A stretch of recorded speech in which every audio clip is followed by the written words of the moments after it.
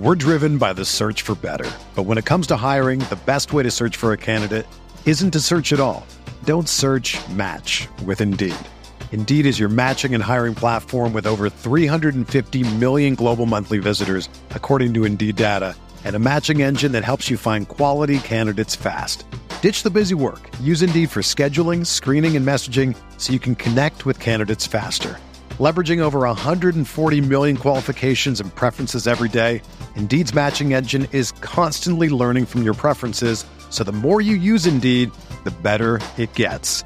Join more than 3.5 million businesses worldwide that use Indeed to hire great talent fast. And listeners of this show will get a $75 sponsored job credit to get your jobs more visibility at Indeed.com/Blue Wire. Just go to Indeed.com/Blue Wire right now and support our show by saying that you heard about Indeed on this podcast. That's Indeed.com/Blue Wire. Terms and conditions apply. Need to hire? You need Indeed.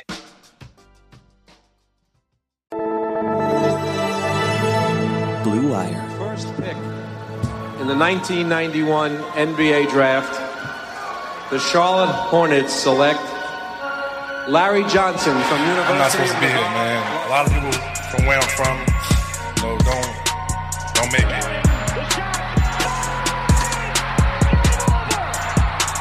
Charlotte, we're back. All right, welcome into another Buzz Beat, a Charlotte Hornets podcast. This is Richie, and I'm joined by Brian and Lee. As always, if you guys want to support the pod, the best way to do that would be through a rating and review on Apple Podcast or Spotify or your preferred podcasting app. I do want to read the latest review that we got from Sam, who titles it Informative and Engaging. BuzzBeat is the most comprehensive coverage of Hornets basketball found. Time is not wasted with blather or anecdotes. There is basketball-centric focus in each episode. The hosts are well-prepared and articulate in their presentation of all things Hornets. Keep up the great work. All right, guys, we are recording this live on Twitter Spaces after the game. I guess it's almost over here, 133-99. Looks like 11 seconds left to play against the Suns. So we will recap this game, and we'd love for any speaker request as well. Lee, Brian, how's it going? I hope you guys are doing well. These are the types of games where cleaning the glass gets to kind of like shut off their calculations because of the garbage time starts around like halftime. So that's fun. Yeah. No, good to be here. Happy New Year to you guys. Happy New Year to anyone tuning in. And not exactly a roaring start to 2022 for the Hornets after ending 2021 with a nice little 3-game win streak. But garbage time got started really early in this game. Del Curry and Eric Collins were just finding all kinds of stuff to talk about in the second half as the game had certainly lost its competitiveness rather early on. And we can get into this more, but I'll let Lee squeak in here as well too to start it off. But just this goes back to this point of just like Phoenix is such a bad matchup for Charlotte. And I think Utah is another one that's in the same sphere of just you have these elite pick and roll offenses that are so easily bend and move defenses, even against like quality defense. For a team like Charlotte that can't handle that at the point of attack, it's just easy picking. They get every shot they want. I was going to say, building on your first point, BG, about just how bad of a matchup this is. And I don't know if you already mentioned this as I kind of blacked out there for a second, but Chris Paul tonight, who is obviously, the master architect of kind of the offense that you were describing. Yeah. He's 3 for 6 from the floor, but he has 16 assists tonight. One turnover too. One turnover. And is just out there calmly and serenely, just like, I mean, to use a phrase you said, just picking the Hornets apart. And then the only other thing I wanted to mention, just a fantastic vocabulary word from the podcast review, without meaningless blather. I think I'm going to have to start adding that back into my vernacular. vernacular. Like Look at that word too. I know. Another $2 word there to describe, to talk about an interest in another $2 word. Yeah, Chris Paul, 16 assists, 1 turnover, and of course that 1 turnover came in the first half on like he was spotted up, the ball got swung to him, and as he was like getting ready to attack the closeout, he is like, I guess his back right foot stepped on the sideline. So that was the only turnover, probably like a very small portion of Chris Paul's like back heel ended up on the line. That was it. Other than that, 16 assists. I mean, he's been incredible tonight. Yeah, I mean, surgical with whatever they wanted. Yes. And I really do like the way, much has been written and discussed about Phoenix's pick and roll attack. It's obviously incredibly versatile, but just the way they like pair up Booker and Paul into those looks and get those guys moving and playing off one another and then into the ball screen action, whether they're doing, the handoff into the screen and roll or the stack Spain looks, like whatever that is, they've got an infinite supply of it. And it's just a great way to like sync those guys up. And especially when Ayton's in the lineup, then you can really use him as he's such an excellent screen dive player. But it was Jalen Smith filling that role tonight. He had a pretty great game for the Suns. Yeah. Devin Booker, very hot start for Phoenix. And I was watching the game Friday night against the Celtics, and he did not play well. So I was worried about that coming into tonight's game, having back-to-back poor shooting games. I just didn't think that was going to happen with Booker. And I think he came out like 14 points in the first quarter, which was crazy to see. So I was a little bit worried about that. We do have a speaker request. We'll get to it. At MTStuff12. Hopefully this works. If you have a question or a comment about the Hornets, go ahead. Yeah, so I was just saying regarding the starting lineup and the defensive, just how fragile the defense is. Do we have any players in the lineup, just in general, that could come in to replace either Gordon, Miles, or even Terry? Because it doesn't seem like it's going to get better with just one trade. In terms of like fixing the overall defensive like output for this team? That's right. Yeah, that's right. Yeah, I mean, I don't know if there is. I will. Go ahead, Lee. Yep. Sorry, we're just a little slow tonight, but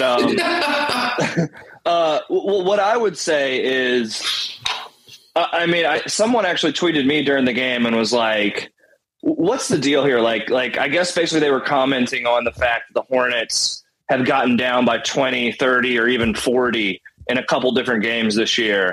And like it's pretty obvious, right? Like this team has been one of, if not the worst at times, defensive team in the NBA from a different defensive rating standpoint, from a number of different defensive metrics. So when the Hornets offense isn't rolling, which has been a top 5 offense all year, when you get a night like tonight where the Hornets shoot, 25% from 3 and just aren't slinging the ball around, aren't making shots like they normally do, they're just liable to get pummeled, particularly with a team like Phoenix, who's like a legitimate championship contender.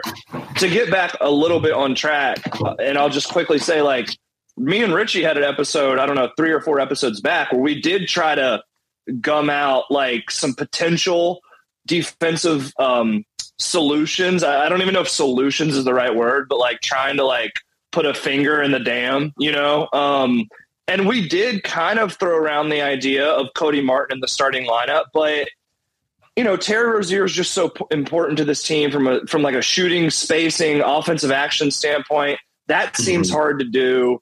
I don't know that there's like a lineup configuration solution to this problem. I just don't think the personnel's there. I think, if anything, the Hornets have to like lean further into the offensive identity and try to be great that way. I mean, we've talked about this all year, you know what I mean, guys? And I'll kind of just leave it there for now. Yeah. I don't think there's a quick fix. There's not a quick fix. You can't make a simple change from putting someone on the bench into the starting lineup, and that's going to fix everything. I know that Jalen McDaniels and Cody Martin are the guys that you look at when you think about defensive players on the bench, but they're not going to come in and make a huge change for this team.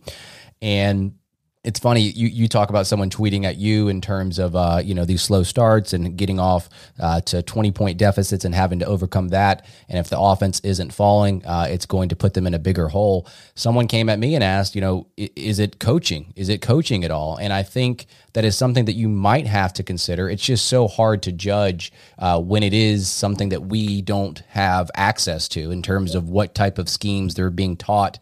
And one thing I do want to bring up is, this is something that I've seen all year, but it was very evident in tonight's game, is just the closeouts.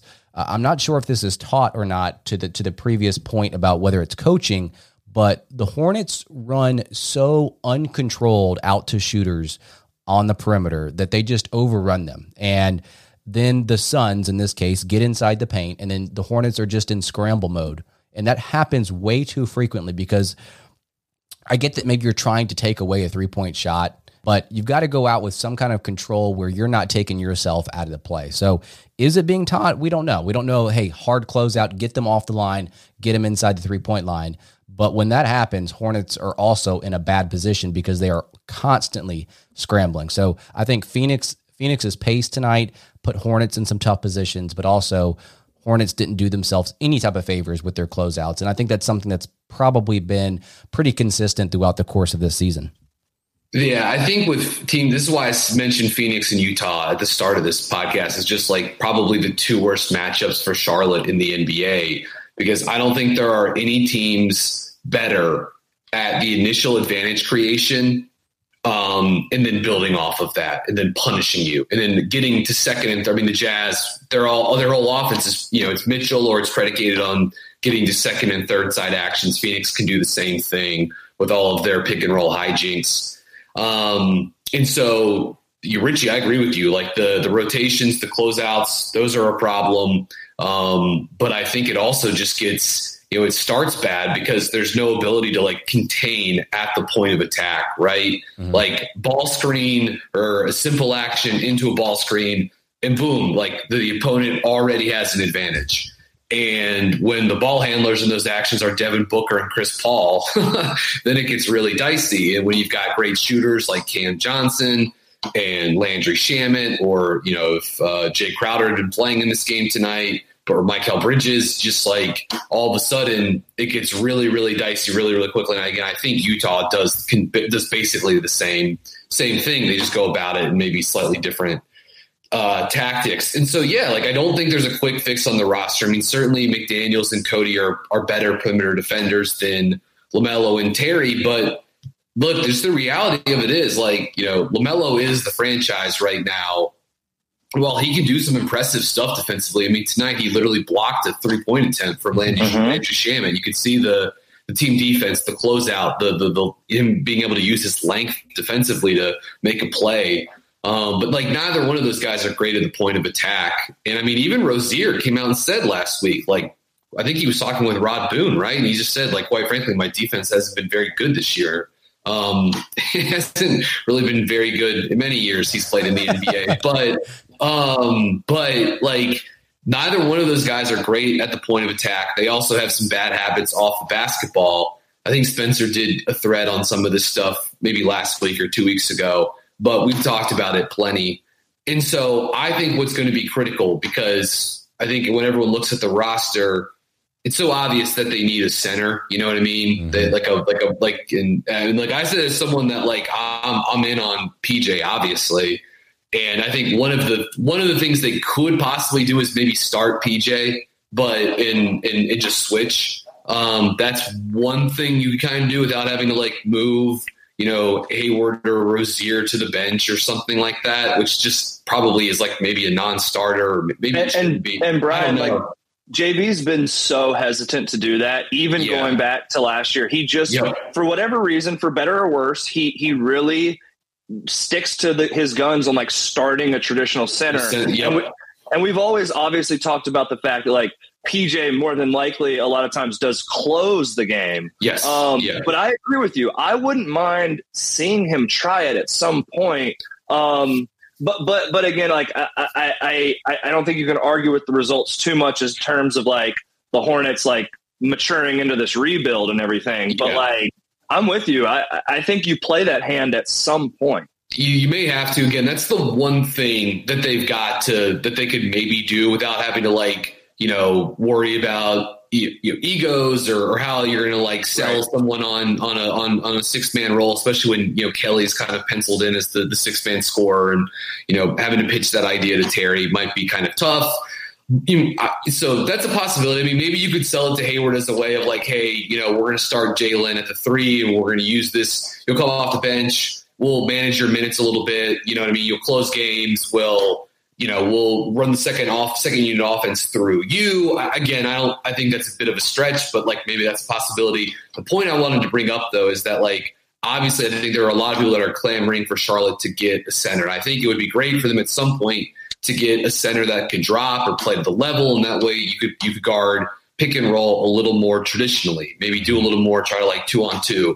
But of course, part of that is also having quality point of attack defense. And right now, with Charlotte being married to the Rozier and LaMelo backcourt, it's a little dicey. And so it's why, and I brought this up a couple of weeks ago with you guys, when Charlotte's thinking about this roster 1-2 years out from now, and you're thinking about the long-term solution behind Hayward or whatever the next starting small forward of the Charlotte Hornets is, I think they've got to be a plus defensively. They just can't be an average defender because you signed up for Rozier, and that was part of the risk with signing up for Terry. I get it. I didn't love the extension, but I understood it. But I could also see how someone could say well, wouldn't it be better if you could have, maybe kept Terry as an expiring contract and you'd be starting Cody Martin at the 2? I don't even think I'm there, but I could see how some other people might look at the roster and say they wish they had gone about it that way. Of course, Terry's so important to what they're doing in terms of the scheme, in terms of the half-court offense. So I digress here. The point I'm trying to make is I don't think there's an easy solution on the roster. You could maybe try that the Hayward or Rozier to the bench and start Cody or Jalen, and that'll upgrade your perimeter defense, a little bit, but that's a tough sell, I think. So I think in terms of actual solutions on the roster, maybe start PJ Lee. You said Borrego has been reluctant to do that. And so my thought would just be it's going to be an issue all year. And until either they find another gear somehow, maybe in the playoffs, that seems completely wishful thinking, or they're going to have to upgrade the roster at those positions at some point. Because right now they're committed to LaMelo, Miles, and Terry Rozier. Those are that's kind of the team going forward to an extent. So yeah, they're just going to have to find better talent through draft, free agency, trade, what have you. We're driven by the search for better. But when it comes to hiring, the best way to search for a candidate isn't to search at all.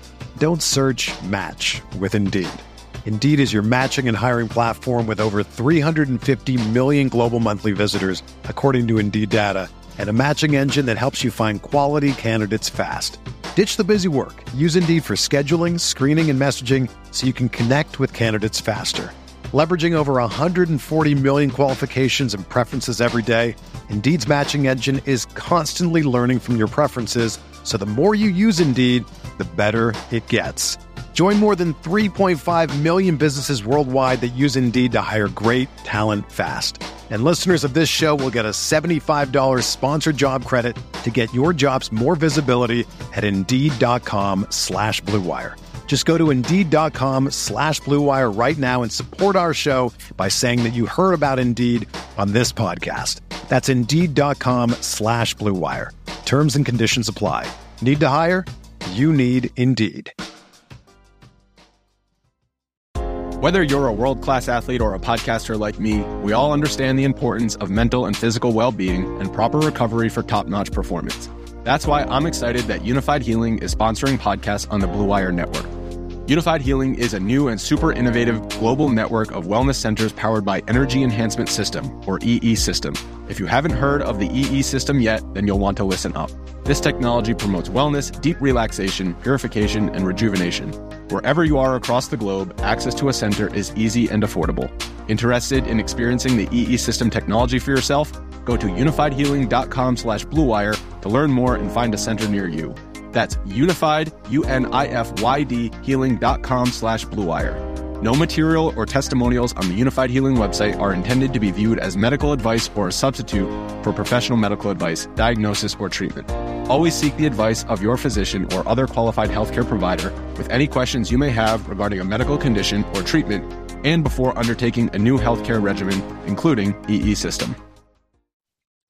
And I think too, like when you look at defenders or when you think about evaluating someone on the defensive side of the court, you want someone too that has that like drive or passion or that energy and that effort. And you don't really see a lot of that from this team. But one player that at least I'd like to see it out of him, like is Miles Bridges. You can see that he gets frustrated when he or his teammates don't do well on the defensive side of the court. I thought he was pretty passive tonight offensively, but defensively, you could tell that he wanted to try to turn things around on the defensive side of the court. And you heard him that one time yelling, getting back, and I think giving up offensive rebounds is something that Lee and I have talked about as well. So even when they do get the quote unquote stop, they're still giving up offensive rebounds. And I'm pretty sure that happened a lot again tonight. So you need players with that effort and that drive. And I just don't see that on this roster right now. Yeah. 13 offensive rebounds for the Suns tonight.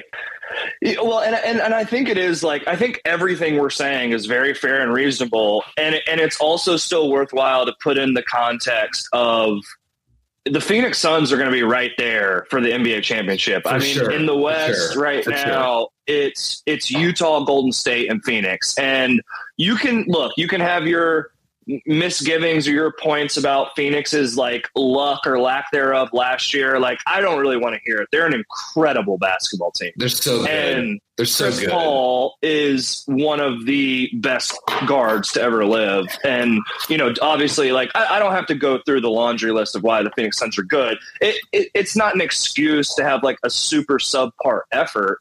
But it is like worthwhile context as we're kind of griping through this. Yeah.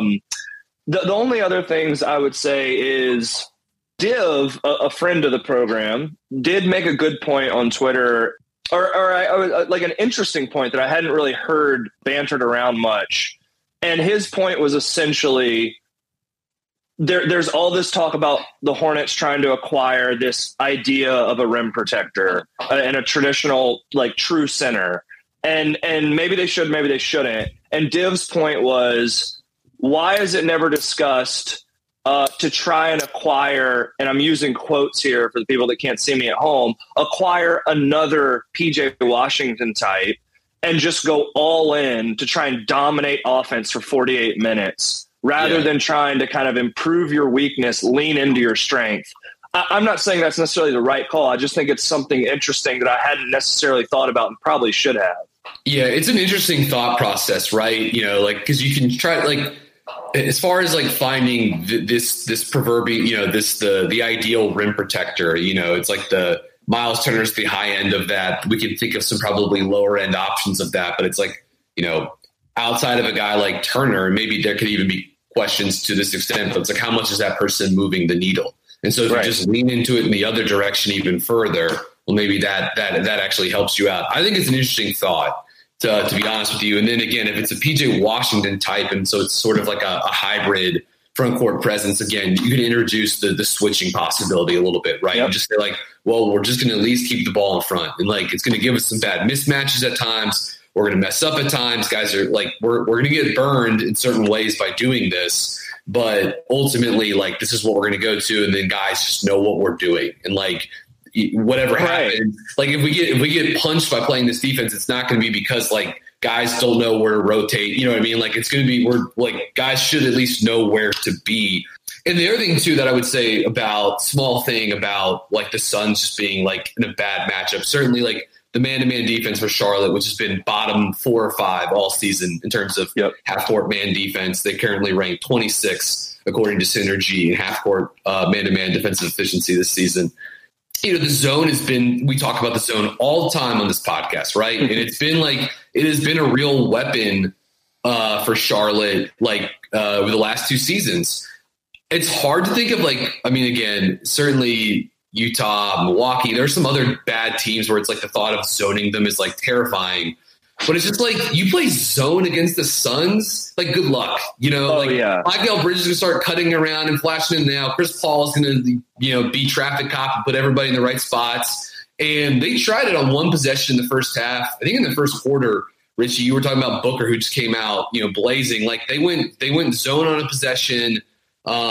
It was the Phoenix screened the top of the zone. Booker came off, and then I can't remember if it was Richards or Plumlee was at center, but like they were just back in the zone, and so Booker just stepped right into a three, like a pull-up three, and he drilled it. It was like, yeah, I mean, like it's just it was just like you could see Borrego like grasping for straws early.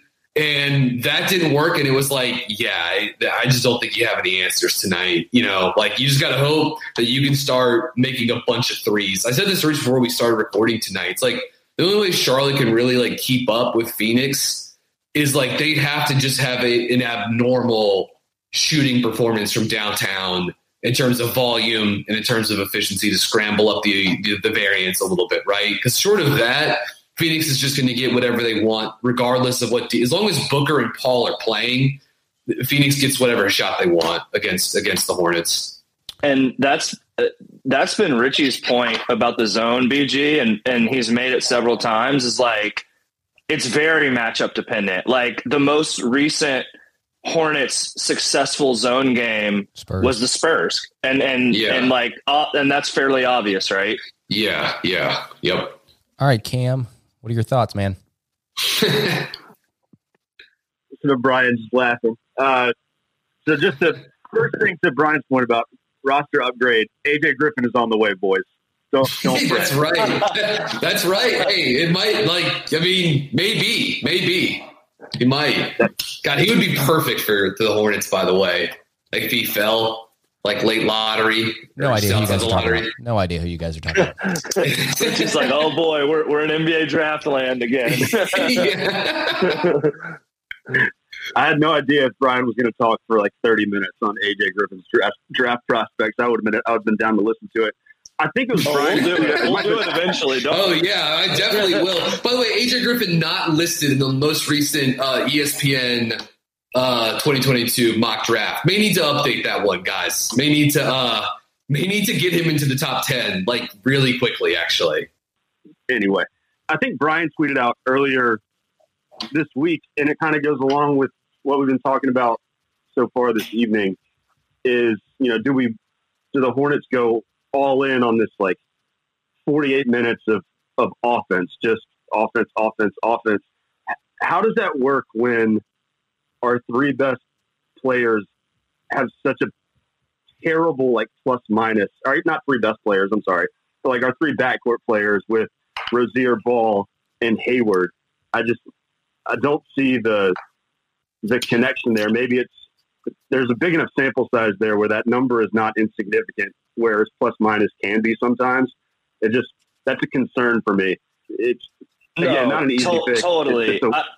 Like I was kind of saying earlier, like I thought it was an interesting point. I'm not sure it's the right decision. I think if you were going to make the argument against what you were saying, if you were going to try to formulate that argument, it would be the defense is so bad anyway, that the offense being the second most efficient offense in the league behind the Utah Jazz, by the way, by a country mile. Like the Jazz offensive efficiency gap between first and second is like the same gap between Charlotte and like the 18th team. I mean, it's ridiculous. But the argument would be you're going all in on the offensive efficiency to try and make up for what is already the league's worst defense, essentially. So why not essentially sacrifice that to always have the spacing that the Hornets have when PJ Washington's on the floor, so you never have that rim protector opposing center clogging up the lane on Miles Plumlee or on Nick Richards, and you're forced to try and like counter off that. That would be the that would be the counterpoint if you were trying to make it. But I'm not sure. I'm not saying I'm sure that's the right move. Yeah, I'm not sure I buy into it in the sense that, well, you say there's a country mile between them and Utah, so there is still a gap. But like, how much better can they get offensively to the point to where they're going to adjust for the defensive deficiencies? So if you do go all in on offense, I'm not sure that it's going to make up that big of a gap. I wouldn't be opposed to even like just standing pat at the trade deadline and just, like Brian was saying, play PJ Washington more frequently because it does give them a little bit more versatility on both ends of the court. I also think that maybe even going after defensive-minded wing wouldn't be a bad idea either, just to, help shore up the perimeter defense. But again, one player is not going to make the difference here. And I think that's really kind of what we're boiling this down to. Yeah, and I would say too, just like, I'm guessing Griffin will not, AJ Griffin, who's a freshman wing at Duke, as Richie doesn't know, but Lee and Cam certainly know. He's very, very good. This is a guy that's missed most of the last 2 years towards the end of his high school career because of various knee injuries. Started very slowly with Duke sort of like working him back into the mix. He had another knee injury like late in fall camp, like a week or two before the season was going to start. And after Duke took their 2-week absence for exams, he has come on and been pretty awesome. Definitely had some flashes before the break, but you want to talk about like an absolute tank on the wing, like 6'6", 225 pounds. Like he's got an NBA body plus some already. Step back threes. He's getting to the rim more frequently. I actually think the context of his role at Duke, where he's playing off the basketball mostly, because that thing's going through Wendell Moore Jr., Trevor Keels, or Paolo Banchero, I think is an interesting development context for him. And but Griffin, man, he's got a pretty shot. He shoots a softball, and it's been really fun to see him get to play with it more and handle it a little bit more and get downhill. That was sort of like the thing that was missing the first month or so of the season for him. And it's really fun. Duke, when they play small and put him at the 4 and Banchero at the 5, that's one of the, like that. We're just talking about small ball on the podcast. That is like one of the most dangerous small ball lineups in all of college hoops. And Duke can really get that done with a handful of guys that are, projected draft picks or some guys that are projected lottery picks too. So Griffin's the guy we will be definitely talking about. I think more as the draft comes around, because for a team like Charlotte that's looking to add wings, looking to add talent, he's a guy that could potentially make some sense for them if he were to actually fall. Like if he keeps playing like this, though, he's going to end up going like top 6 or 7 in the draft. By the way, Cam was at the game tonight, so he left Spectrum Center and hopped on the call with us here, which is cool. All right, so we're going to present one player on this Hornets roster and give them a New Year's resolution. I'm not big into New Year's resolutions. I feel like I've had this conversation before on the podcast last year. Definitely have. Yeah, I don't really understand them, but anyway, let's try to make them realistic. So, like, let's not say, "Hey, my New Year's resolution for Ish Smith is to be the best in-game dunker on this team." Let's keep it somewhat realistic here. So, I was thinking about this morning in terms of this segment, like something that a player could work on, and it's actually something that I've seen before with Miles Bridges. And it's actually his pull-up three-point shooting. And I'll be the first to say that, like, if he doesn't improve it this year, like, the Hornets are going to be fine. He's going to be fine. But last season, we saw a huge improvement, and maybe it was a little bit of an aberration in terms of the numbers, but I would love for Bridges to kind of find that happy medium between what we saw last year off the dribble compared to this year. So I don't know if you guys have looked these up, but last year, his pull-up three-point shots, he was shooting 43% off the dribble from behind the arc, which is crazy. This year, the volume is definitely upped, but he's only shooting 22% on pull-up threes. So we need to find that happy medium for Miles Bridges, because we know what he can do off the ball and driving and getting into the lane and putting pressure in the paint with his athleticism. But I would love to see him get that number closer to like 32 or 33% compared to where he's at now. So I don't know if you guys have noticed that this year, but last year he was shooting 43% off the bounce on three-point shots, which is probably not sustainable for him, but definitely better than that 21.9% that he's shooting this year. Yeah, it's probably somewhere in the middle, right?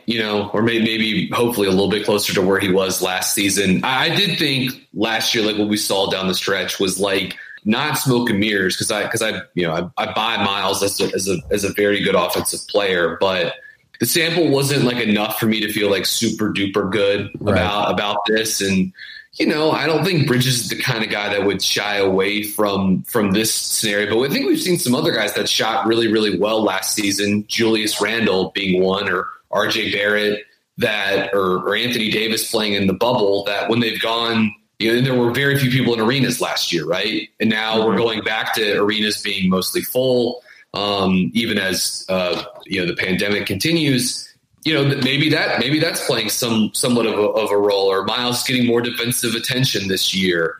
I think there are like things that can contribute to it, as opposed to just saying like, Bridges got lucky last season or whatever. You know what I mean? Like I think you can price a couple different things into the equation, or at least consider those. I like that resolution for Miles. I'll go ahead and just keep it moving, and then we can have Lee close it out. I'm going to go with PJ Washington for my resolution, and the start of it would be just like, let's get this guy healthy and keep him in the lineup, because man, Charlotte needs him, and when he goes down, boy howdy, they are just not the same machine. But my thing for PJ would be, this is something that I don't think it's going to just rectify itself in the middle of the season. It may just be probably a bit of a weak spot for PJ as he continues, but it just would be like the interior finishing. Mm-hmm. Like he's shooting just 50% at the rim in the half court this season on non-post up attempts, which is really not that great. And he's had very little like spot up, catch and go attack this season. I'd like to see a little bit more of that. PJ forcing a hard closeout. He shot the hell out of the ball. Like, he's just been an incredible catch and shoot player this season. But like, what can we get some more off of that? Can we get a little bit more PJ attacking closeout, making a pass? Can we get PJ rolling to the rim a little bit more? I just think there's more to squeeze out of this guy, because he's so talented and skilled, and he's got this great shot that can really force teams to close out hard on him and to close out all the way to the ball. So I'd like to squeeze a little bit more out of that. And I do think one of my things with PJ, it's so easy for me to say. It's just so easy. But just like, I do think he has this this habit of like, when he's getting ready to brace for a little bit of contact, or maybe even when he gets a little bit of contact, he just contorts his body a little bit. And I know it's tough because he's not like a big time athlete. He's not Bridges, and he's not the size of Mason Plumlee. So it's like, and he's going against a lot of 7-footers and a lot of limbs down around the basket. But I would like to see him just go through contact more and like force them to call whistles.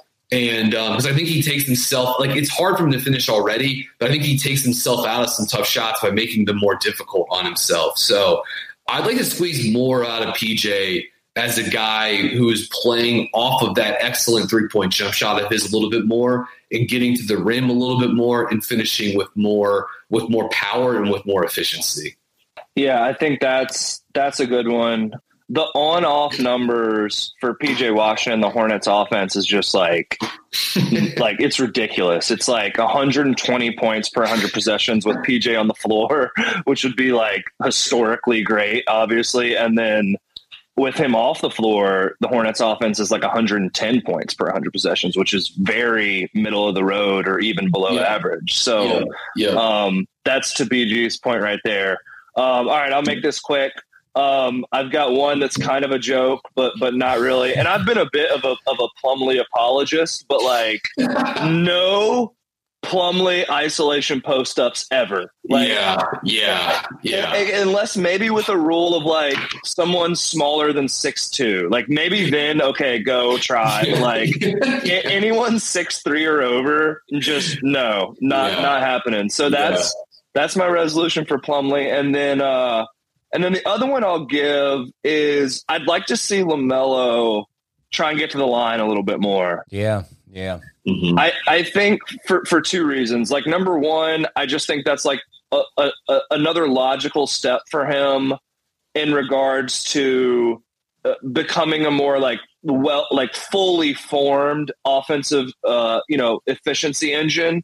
And then the second point with that would be LaMelo shot like 75, 76% from the line last year. Mm-hmm. This year, LaMelo's shooting 91% from the free throw line. Again, like, it's on low volume because I want him to get there more. But he has, in his second year, become one of the best free throw shooters in the NBA. So that's just an even like additional reason that I'd like to see him start kind of like, and he did it tonight. He's had an incredible play in the first half where he split a double team off a screen, kind of hung in the air, absorbed the contact against Jalen Smith, and then just banked in this incredible and one finish. Like, I would love to see him do that a bit more. As amazing as he is, like that would be my resolution for LaMelo. Get to the charity stripe a little bit more, young fella. That's his skill level is so high, and it's like if you use free throw percentage as some indicator of skill, it's just add it to the list for him. Yeah. And last thing that I want to say about Plumlee, because before we completely move off from it, I loved how he got like a reverse layup in this game, like in the middle of the his like fondness for shooting when his back is to the basket is just there's nothing like I can't think of another player in the NBA who is like more fond of being like, my eyes are looking at the opposite end of the court. Let me throw the ball behind me. Brian, I solved his free throw issue. I just solved his free throw issue. Just do that. He needs to do Harlem Globetrotter style, just like throw it behind his head. Yes, it's going to go in 80% of the time now. I love this idea, and I think it's a shame that we haven't seen him try it yet. It couldn't be it couldn't be much worse than what it than what it is now. You know how we joked earlier that Miles Bridges might shoot better from 2-point percentage than Plumlee? We did. Yeah. I'm thinking that's the case, right? I've got it right here. Hold on. Bridges 57.2 from 2-point, and Mason Plumlee is 40% from free throw line. So it's a blowout. It's a blowout. He's not. I mean, Plumlee's not going to catch. He's just not going to get there. Unless he starts doing the backwards. Yeah. That's the last hope. That's the break glass in case of emergency. And I think we're there personally. All right, guys, we've gone too long here. Thanks to all of those that joined us on Twitter Spaces. It looks like Tom and Hizzy Hornets, who's actually a fan from Australia, are still here. We appreciate all of you guys that joined. We will wrap up and hope for a better game against the Wizards. The silver lining in terms of getting blown out by the Suns on a back-to-back, you have some people that are going to be rested tomorrow night. So for Lee, for Brian, I'm Richie. Have a good one.